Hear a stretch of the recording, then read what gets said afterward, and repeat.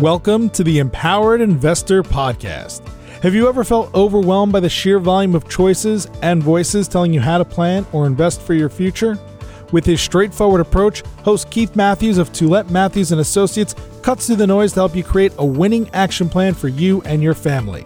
The decision-making framework discussed in this show can transform you and your investment experiences and will increase your odds of becoming financially secure. Learn more and subscribe today at tma-invest.com.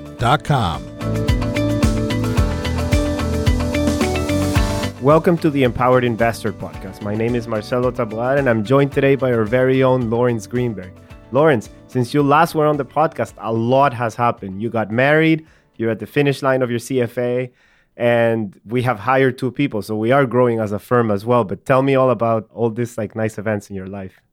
Yeah, it's been around a year since I've been on the podcast last. Really happy to be back. It's been a big summer for me. I did get married to my lovely wife, Danielle, so we're thrilled. It's been a very fun summer. We're hopefully in an endemic, so there's been a lot of activity and socializing and public gatherings, and that's been really great. And the firm's doing great. We hired two new young people to come and join the team, so we're getting a lot younger. We're now seasoned vets, Marcelo. It's great. I don't know how I feel about that, but... Got some gray hairs coming in, I see. So it's all good stuff. Yeah, it's true. All right. So in this episode, we're going to talk about what is an RRSP and what is a RRIF. We're going to break down also what LIFs are. You know, a lot of people have questions about this. We're going to talk about converting your RRSP to your RRIF, drawing down from a RRIF in retirement, planning your RRSP to RRIF conversion, and the estate considerations for your RRIF and your LIF. So, Lawrence, let's start with the very basic. What is an RRSP? Because it's important to note that before we think about RRIFs, it's what precedes the RRIF, right? So we got to break that down for listeners. So what is an RRSP? 100%. So you can't talk about RRIFs without covering the RRSP. So the RRSP has been around since 1957.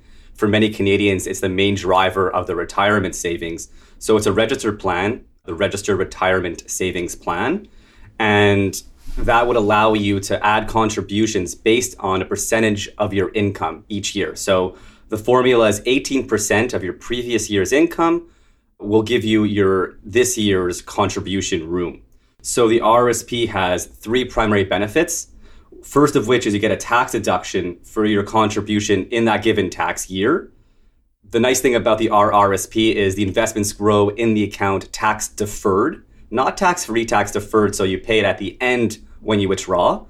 And the third, I'd say generally speaking, the idea behind putting in money when you're in your working years, you're in a higher tax bracket, you get the deduction. Hopefully in retirement, you're in a lower tax bracket at withdrawal, so you hopefully have a tax savings there. Not the case for everybody, but as a whole, yeah. Right. So that's important to note because you said it's 18%, so the previous year income. So if you make $100,000, it'll be $18,000, but there is a max. So we have to mention that. So if you make, $500,000 or $1 million, there is a limit on how much you can put in. So the limit for 2022, do you know how much it was? Yeah, so it's $29,210. And the 2023 number came out, it's a little over $30,000. So if you're in that highest marginal tax rate, that's the maximum you could put into your RRSP. Yeah, and I think you alluded to a very important point because a lot of people say, I'm not paying taxes when I put into my RRSP. And that is partially right. So for example, if you put $1 today in an RRSP, it'll grow tax deferred. So you won't pay taxes on that growth. So when you take it out, let's say when you have to convert it into a RRIF, which we will get into, if that dollar turned into $10, you will pay taxes then. But the idea is that you will have a lower tax bracket. Therefore, you'll pay less money on that withdrawal, right? So as opposed to spending the dollar and paying the taxes today. 100%. No, I think it's well put. The big thing is when it stays in the account, you're not paying taxes on it. So that would contrast to a non-registered account where you are taxed on interest income, on dividends, and capital gains if they're realized. And that'll pivot nicely off of what happens when you stop your working years. We'll pivot off of this now and talk about the RRIF, the Registered Retirement Income Fund. And that continues the path in your savings journey where for decades and decades you are contributing to your RRSP.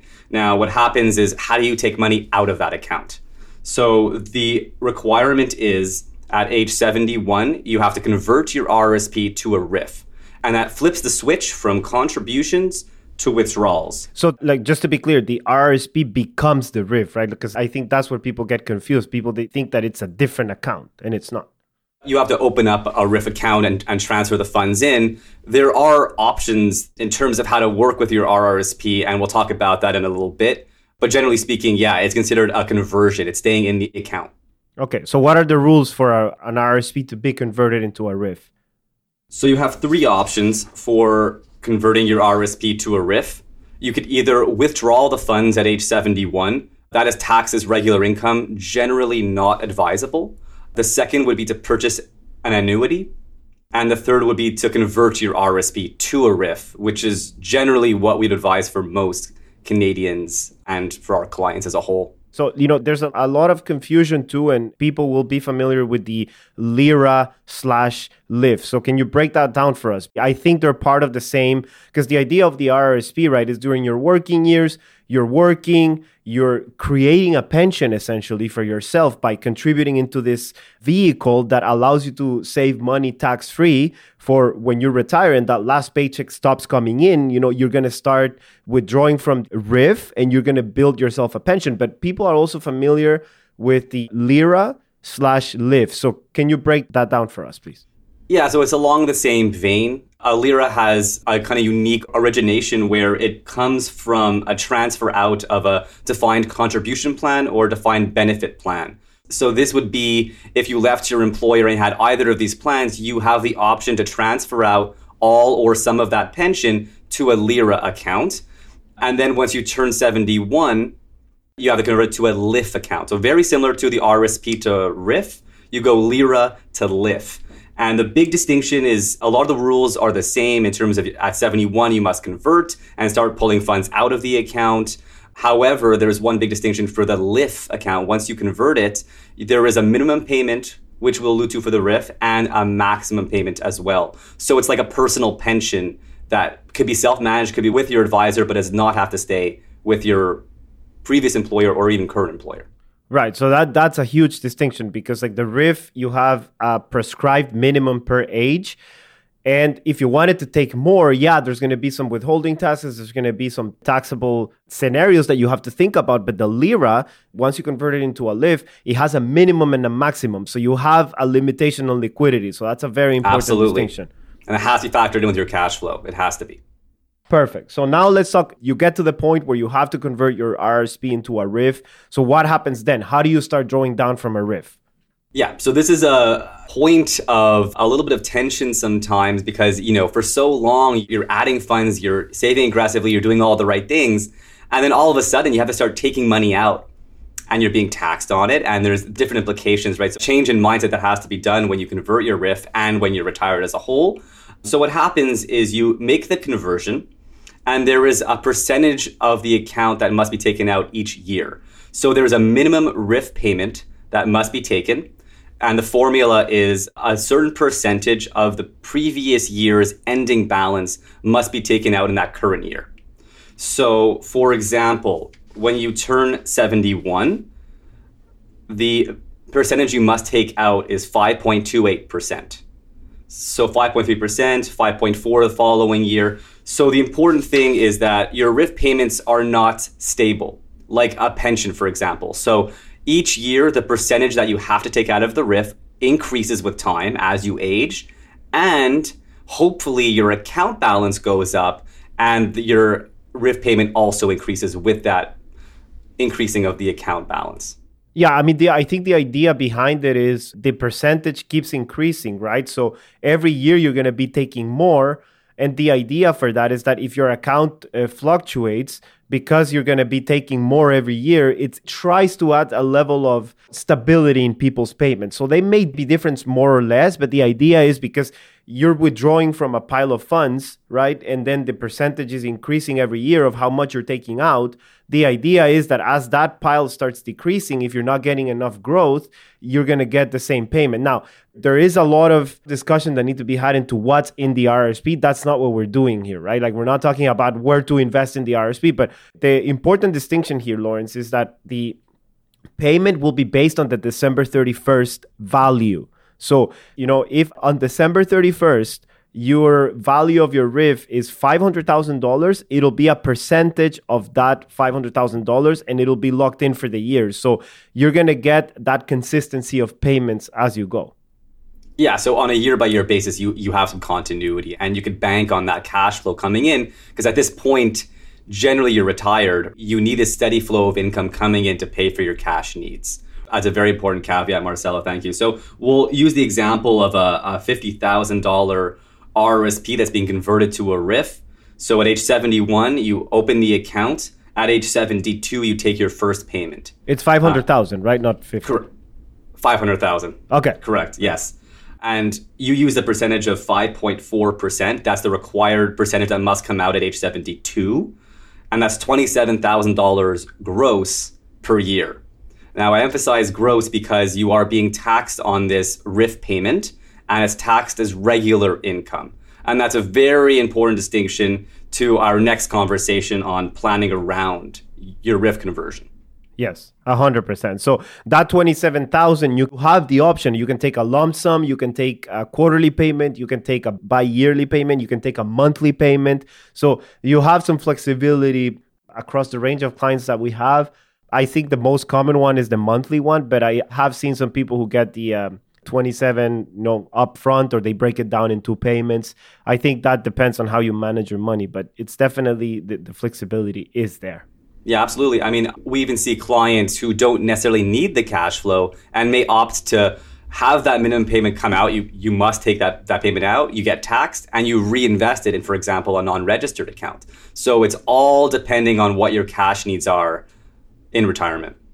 Yeah, that's a good point. I think a lot of people will have, they say, okay, at 65, if you have some other assets, right? If you have a non-registered account, a TFSA, maybe you have a pension from work, you may not need those assets, right? So you have the opportunity of taking it out. You'll still be taxed. Like, there's not confused here. And then, you can reinvest it back into the portfolio. So that's a great point. You've sheltered your assets long enough and the Canadian government needs their tax dollars. Well, but that's it. Taxes can only be deferred, right? Like, you'll pay taxes no matter, like, you can defer them as long as you can, with very different strategies. But at the end of the day, like, at some point, you are going to have to pay your taxes. Absolutely. All right. So let's get into the weeds here of the mechanics of how you convert the RRIF. So there are a few things to know. So let's go through them right now. Perfect. Yeah. So the first planning point that we're going to cover is basing the minimum payment on your spouse's age. So this works as a strategy. If your spouse is younger than you are, you could base your minimum payment on their age. So the reason why I say that is since your minimum required payment is based on age, you could lessen the required payment by using your spouse's age and therefore pay less taxes on that payment.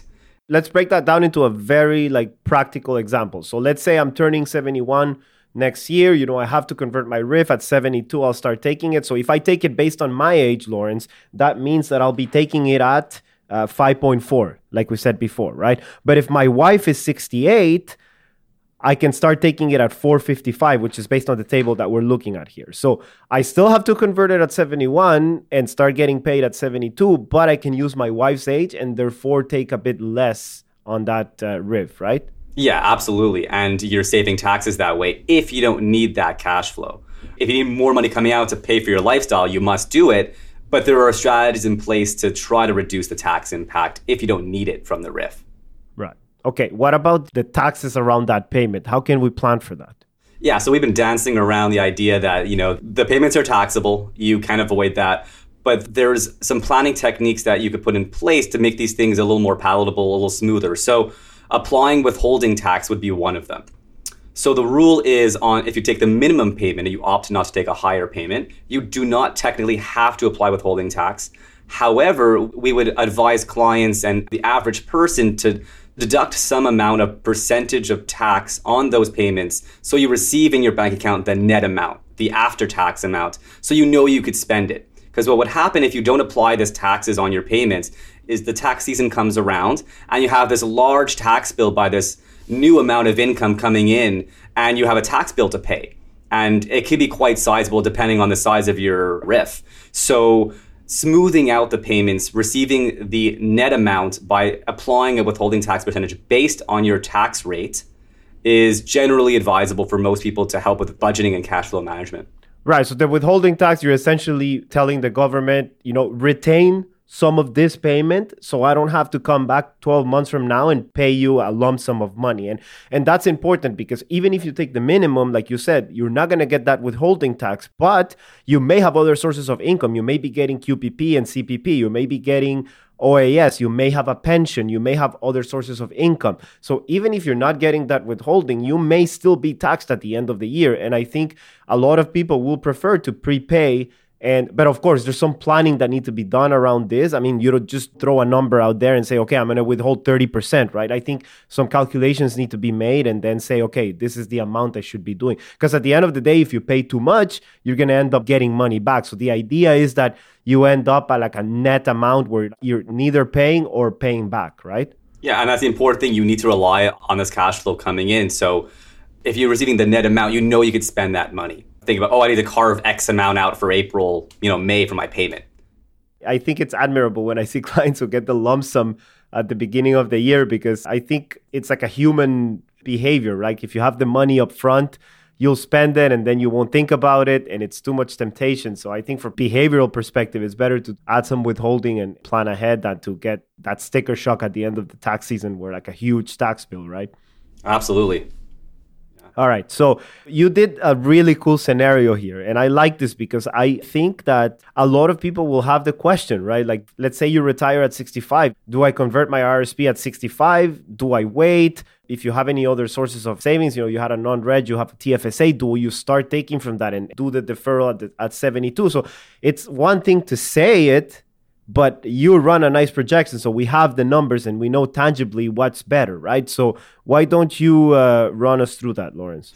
Yeah, so to run that back, there's a lot of considerations that would factor into how you tackle your RRIF. For example, taking at 65 if you're retired or deferring till you're required to at 71. You have to factor in things like your spending, your tax brackets, other sources of income, what other accounts you may have, your tax situation, what goals you may have, all these factor in. So we took a simulation.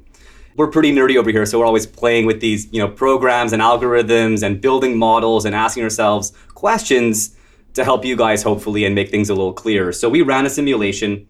It's simplistic. It's not all encompassing. Every person's profile is quite unique, so I want to add that caveat right off the front. So we took a single person. He's retiring at 65. He'll be spending $70,000 in retirement. This person has a portfolio of $1 million, of which $350,000 is non-registered, so taxable, $150,000 in a TFSA, and $500,000 in an RRSP. So they have their federal and provincial pensions coming in, and we have some expected returns for stocks and bonds, and we're forecasting that into the future. So how does it work? But hold on. The 70,000, we have to say it's after tax, right? So it's $70,000 you're spending in your pocket. So that turns out to be about $5,800 a month. And what's the asset allocation you used on the portfolio? So you have the expected returns for fixed income, equity, and cash, but what is the asset allocation that you used? So I used a 75-25 mix. That's 75% stocks, 25% bonds. And I tied 1.55% expected return for bonds. That's after tax, after fees, and so on, and 5.5% for equities. Now, tying future expected returns to asset classes is not an easy thing to do. We think they're fairly reasonable and, to be frank, on the fairly conservative side of the spectrum, but we want to make it better. Yeah. Exactly, because things look very rosy in a retirement plan. If you put these lofty expected returns, we want to make sure we're putting these models in a place where they're realistic and they don't overpromise things. So the idea here is to look at two scenarios. One in which the person is converting their RSP to a RRIF at retirement at 65. So taking it before you need to do it, versus taking from other accounts like a non-registered account, which is still taxable, to bridge that gap from 65 to 71.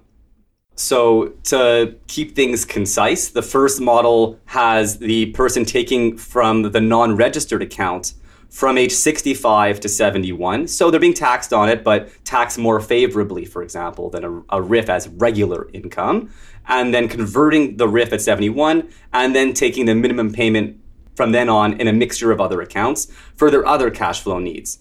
So the second scenario is at retirement, the individual converts their RSP to a RRIF and funds all of their lifestyle needs, so the $70,000 net, with only RRIF payments. And then from 71, taking only the minimum payment and mixing it with other accounts. So everything is being held equal. The only difference is for one scenario, you're converting the RRIF earlier than you need to and taking from that account to fund your cash flow needs. Which, by the way, a lot of people, like, this has happened before, like where I've had clients say, you know what, maybe it's better to start paying taxes earlier than letting the RRIF grow up to a point, like get to a growth level or a portfolio level at 72 where I'm going to pay even more taxes, even if it's a lower marginal tax bracket. So the question does come up. So people would say, maybe we'd do it at 65 and we just pay the taxes now, pay them over the years, and that way we'll end up paying less at the end. But as you're going to show us now, it's not as clear cut, right? Absolutely. So it's an important distinction. This is a straight line example. Everyone's person has other circumstances in there. But the big takeaway here is when I look at the impact of paying yourself at 65 to 71 with only RRIF payments versus taking from other accounts that may be more tax efficient, the impact is quite striking. So if you project the impact of those 6-7 years of earlier RRIF payments out into the future, the difference is $150,000 roughly of after-tax real dollar future estate value. Now that's a mouthful. Yes, break it down for us. So what that means is at the end of the projection, so at age 95, did this change make you better off or worse off? And in this scenario, by taking the RRIF payments at 65 and taking that to fund your lifestyle, you lost $150,000 of after-tax value. So your estate was lower as a result, meaning you were worse off in this scenario. Your beneficiaries will get $150,000 less, give or take. Correct. Okay, so that's a great example. And again, like you presented all the caveats because every person and every situation is different. So it's important that a lot of planning is done around this issue. So we just wanted to do something very basic to show people the tangible difference of what the deferral looks like and what impact it can have at the end of the plan or, at the end of the person's life when it comes to assets. So that's great. Okay, anything else we're missing from the scenario? No, so I think that covers it. I just think it's important, again, to reiterate that this was a simplistic example just to isolate the difference of making those decisions when you're retired, right? So these are extremely important. There's tax implications, which is the main driver here. So you have to look at the overall scenario based on each person. It's a great point because, we always say here the importance of looking at these things on an ongoing basis, right? So one of the things that we do with our clients during the annual review is like we're running all these projections. So, when that moment comes when the person retires, we're not going to be just thinking about this like today, right? Like we've been thinking about this person's retiring for the last 5, 6, 7 years, right? So we've been running these projections and kind of having an idea of what the impact will be. So it is a huge thing to be mindful of how important planning is in all this, converting a RRIF, where the money is going to come from when you retire. Absolutely. And while I was running these projections and we're forecasting the prototypical example of you're retired at 65, I asked myself, what happens if you're still working at age 71? Because people are extending their working years. Maybe you're not working the same job you're working for your main earning years, but people are working longer and longer. This is an important question to ask yourself. So that this does factor in. And there's a nice technique that we may use with clients and for the average Canadian as well, if you're still working at 71, you still must convert your RSP to a RRIF. However, when you make that conversion, you lose any accumulated RRSP room. So an important planning note to take is if you're in that situation, there's a strategy where you would optimize that room right before the conversion. So you would overfund your RRSP to take advantage of that available room the December before you make the conversion, and then you have that value in there. So you're only over contributing for that 1 month, but you're optimizing that available RRSP room to be used in your RRIF going forward. So what that means, Lawrence, is if let's say I'm working at 71, right? And like I have to convert at 72. Like we know that's the rule. So if I have, let's say, $15,000 of room in my RRSP that I haven't used, so I haven't maxed that room, I can take a lump sum of $15,000 and throw it into my RRSP before I convert it, and I can use those deductions going forward, right? So if at 85 I have a big capital gain coming from a non-registered account, I can use some of those deductions. I can wait, a few years. I don't have to take them the year I made the contribution, right? Absolutely, yeah. So that is a smart thing, because at the end of the day, like if you leave that room unused, you may be leaving money on the table, and that's not good. All right.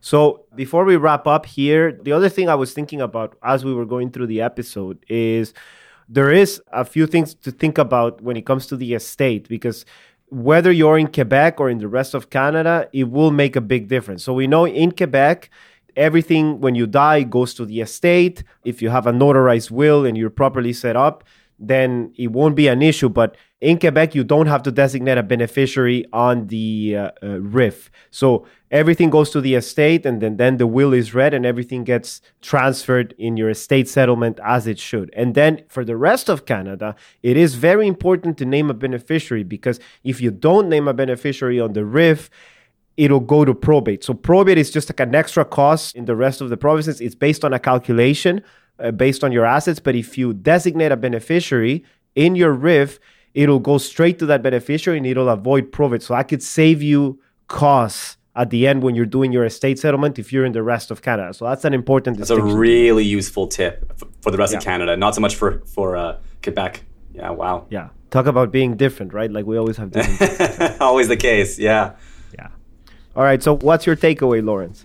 Yeah, so I mean, we've alluded to it before, but I think the major takeaway is it's very important to have a firm understanding of these core concepts when you're in that point of transition in your life.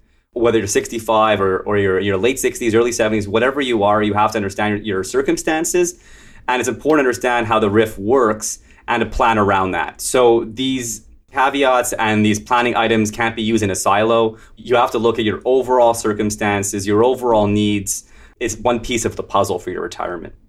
Yeah, and this is like one of the things, I agree 100%. I mean, like you kind of stole my thunder there, but I agree 100%. I mean, a costly mistake in planning for like your withdrawals and your cash flows when you retire can be very damaging for a person's financial situation. So it is important to look at every single angle. You know, you have pensions. Do you have rental income? Do you have money coming from an investment that you made? Do you have money coming in from a business or a holdco or, TFSA, non-reg? So all these things have to be integrated and planned 100%. So listen, thank you so much for doing this episode. You did the legwork here. You did a really great job in drawing all this research and the scenarios. And yeah. Happy to be back.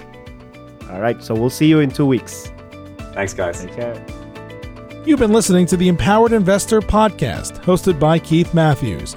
Please visit tma-invest.com to subscribe to this podcast, learn more about how his firm helps Canadian investors, or to request a complimentary copy of The Empowered Investor. Investments and investing strategies should be evaluated based on your own objectives. Listeners of this podcast should use their best judgment and consult a financial expert prior to making any investment decisions based on the information found in this podcast.